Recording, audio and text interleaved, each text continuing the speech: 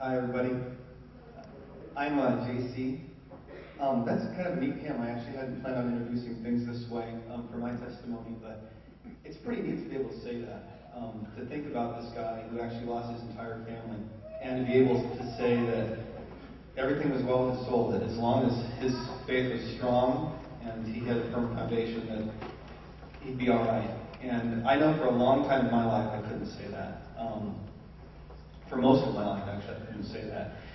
That wasn't God's fault, and it probably wasn't my own. It was just circumstances. I was born into a really religious family. Are there any Lutherans in the crowd tonight? Yeah, I had the whole Lutheran thing going on. In fact, my mom drug me to church every Sunday, and that's not hyperbole. I mean, I'm the only kid, I think, on the planet who's got a 10-year perfect attendance pin. Which is pretty neat. By 8th grade, by the time it was time for First Communion, I could recite all the creeds and hymns backwards and forwards, and do the books of the Bible. And in fact, I was even playing, you don't know this, but I was actually playing trombone. If you can put your mind around this, wrap your mind around it, it's kind of hard. But I was playing trombone in 8th grade for our Missouri Synod Lutheran Church choir, which consisted of a choir, a keyboard player, a bass player, and me on trombone. I have no idea how that church grew. But anyway, all of that stuff was up here. And for me, my faith and my religion and the extent of my relationship with God was the ability to recite somebody else's mythology. Does anybody know what I'm talking about? I had no understanding of Christ as my personal Savior. I had no understanding of the Bible as the living, breathing Word of God. I just knew it like a person would know chemistry or biology. I had the ability to recite. I had the ability to come with rote memorization, all of this stuff, but I had no idea how it applied to my life. And I certainly didn't understand that it was so simple that I didn't need to know all of that stuff. That for me, and for all of us, that God wants the connection to be direct, not to be memorization. And so none of that stuff stood up to the test of time. By the time I was in high school, I was a full-blown atheist. Not like an agnostic, right? Not like, oh, there might be a God, there might not. But like, if you believe in Christ, I feel really sorry for you because, man, it's got to suck to have a crutch like that. And that made sense in my head, remember? Because I was thinking with my head, not with my heart.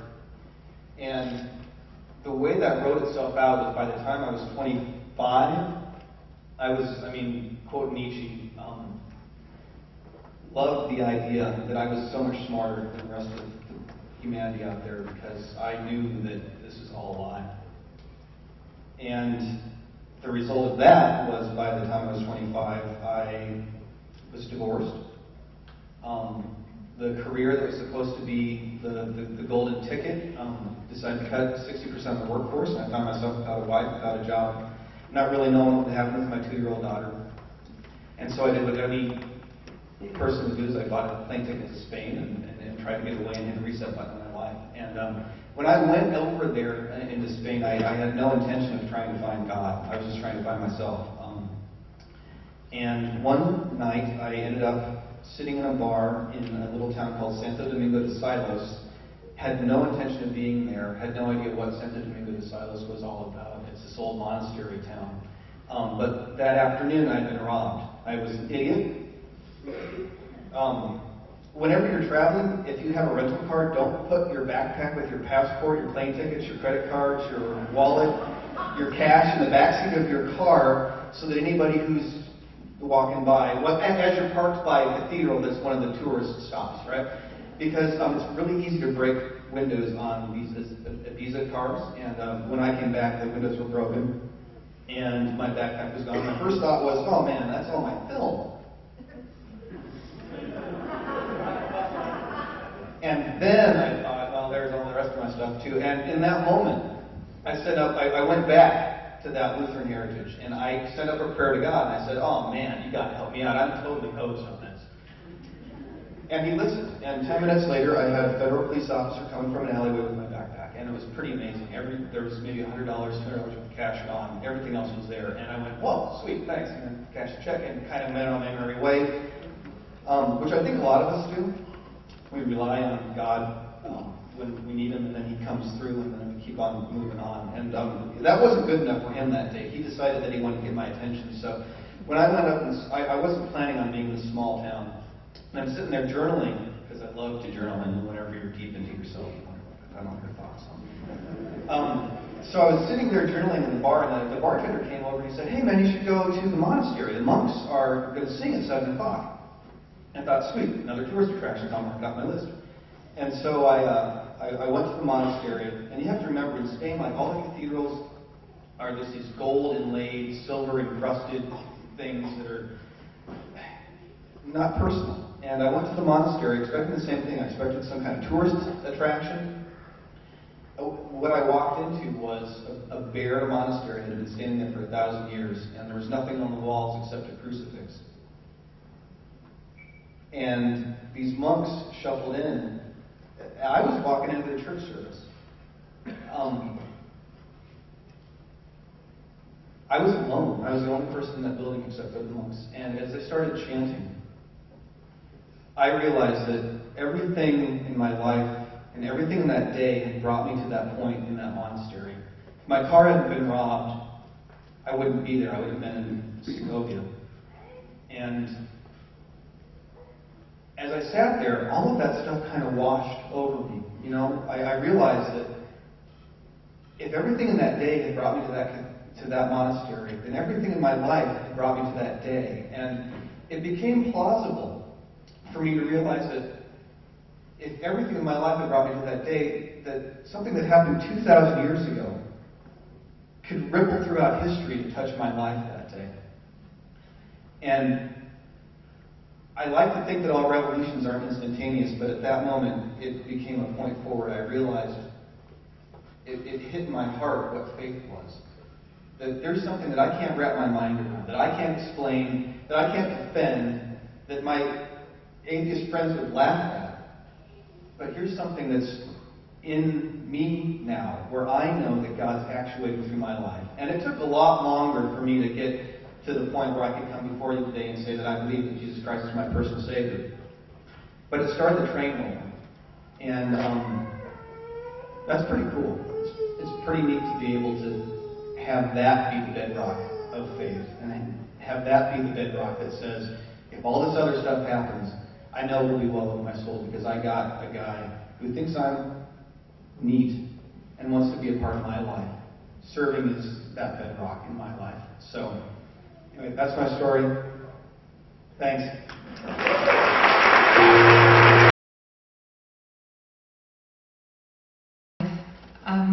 I think the songs have been talking about how wonderful and glorious our God is. I loved hearing JC's story about how the unique way that God used to remind him that he is real.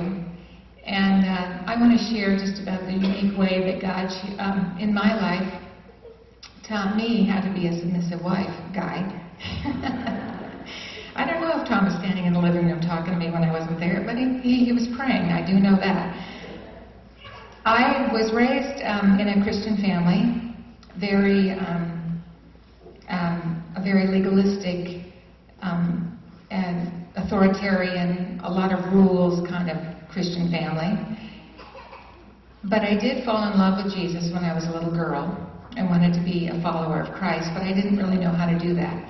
I knew how to make Jesus my Savior, but I didn't know how to make him my Lord. And it wasn't until I was 18 years old and in college that I began to realize that if I continued going the way I was going, doing my own thing, that I was going to screw my life up royally. So I went up to the chapel and I prayed and I said, Lord, I need for you to take over my life, but I don't really know what that's going to look like. And God knew I was serious. And I really didn't see a change for the next 2 years. But after Tom and I were married, 2 years later, and we were in Germany, because Tom is in the military, we got involved with the Navigator ministry, and we were in a Bible study. We began to study Scripture, and there is where we began to grow as Christians. We began by studying Ephesians, and we came to Ephesians 5, where it says, "Wives, submit to your husbands as unto the Lord," and I thought that was probably a good idea. Wasn't sure how to do it, but good idea. Then we went to 1 Peter, at what we're studying here now at Antioch, and came to 1 Peter 3 and talked about the chaste and reverent behavior of the women with the calm, quiet attitudes. And I thought, oh boy, I really do need to work on this. So I got to work.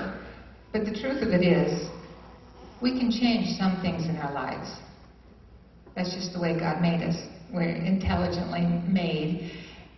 But there are some things in our lives that are so ingrained and have become such habits, we don't know where to start and how to change. And that is when God needs to step in, and I am so thankful that He did. And interestingly enough, this is how He started.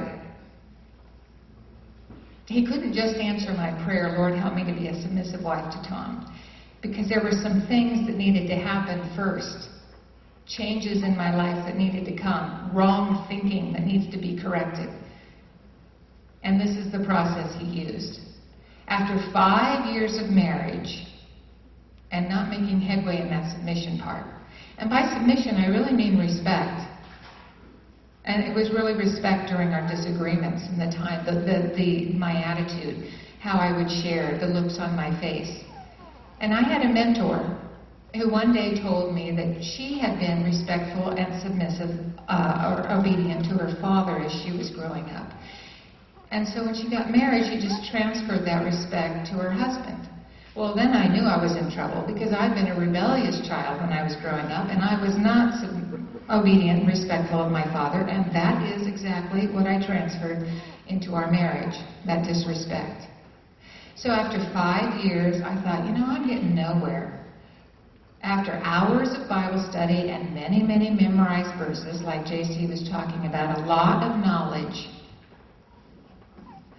I wondered if I shouldn't start spending some daily time with God, like the people that were walking with God whose lives I respected. I really didn't want to. I didn't know how I could squeeze it in. But I decided that I would start praying and asking the Lord to give me a hunger and thirst for His Word. And that was a prayer He answered immediately. And it has never left. A hunger and thirst for His Word. And when I realized that, yes, I loved God, but it wasn't until then that I began to fall in love with Him. I wanted to crawl up in His lap and spend time with Him. So after the first week of doing that, we went to church.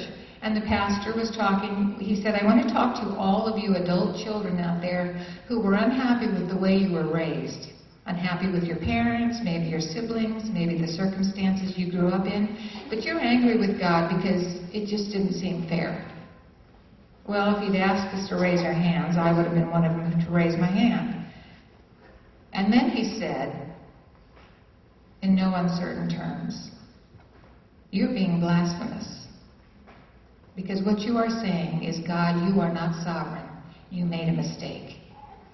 And I was aghast. There was no way I would have ever called God not sovereign. I knew He was. I just hadn't put it into that part of my life. And so I confessed sin immediately. Within the next week, we were driving down the freeway, and I was just being quiet and still. And in my mind came the thought, Melanie, you have a lack of respect for authority. And I thought, yeah, I think I do. I didn't respect my father's authority, which transferred to not respecting Tom's, which ultimately meant I didn't respect God's authority either. So I immediately confessed sin. And then I knew right then that I needed to contact my father and apologize for having been rebellious in my growing up years. We were living in Minneapolis, Minnesota, and my parents were in Oregon. Well, shortly, a few days after that, Tom and I had a disagreement. And for the first time in our married life, I heard the check of the Holy Spirit say, now watch what you say, Melanie, watch how you say it, watch the look on your face, your body language. And I was surprised. I was shocked. I had never been reminded like that before. And I began to realize now, after the fact, in hindsight, I now know why. It's because my mind, my spiritual ears were stuffed with wrong thinking. I used to believe that you could walk obediently with God without spending time with Him. And I used to believe that you could be disrespectful to the authorities that God put in your life, and it wouldn't affect you for the rest of your life in a negative way. And I also used to believe, what was that third thing? I knew there was a reason why I had to bring my notes. Oh, that questioning God's sovereignty didn't matter. So when I got those three things straightened, confessed and agreed with God, He then was able to speak to my heart and I could hear Him. So we had that disagreement, and the very first time I blew it. I just did what I was accustomed to doing. Well, a few days later we had another disagreement. And again, the Holy Spirit checked me. And this time I thought, okay, I don't think I can say anything respectfully right now, so I'm just going to listen respectfully. And that's what I did. But this knot in my stomach just got very, very tight and was causing me a great deal of pain. But I still listened respectfully and left it at that. The next day I called my mentor and I told her the situation, and she said, Melanie, you just keep obeying God, and that knot will go away. Well, I want you to know we had a disagreement 2 more times after that. I knew I couldn't speak with respect, so I listened respectfully 2 more times. After that, we from then on were able to have a disagreement and talk like lovers and be kind. Oh, well, Tom wasn't the non-kind one. I was the not kind one. And I could respect the disagreement and hear his side, and he would hear my side. And it was beautiful. I had no idea that that was a possibility. And so I just wanted to share that with you to let you know that God has unique ways in working in our lives. And sometimes we pray for things for a long time, and they aren't answered because there are other things in our life that need to be straightened out before. So just go before Him with an honest heart, and He wants to change you more than you want to be changed. I can promise you that.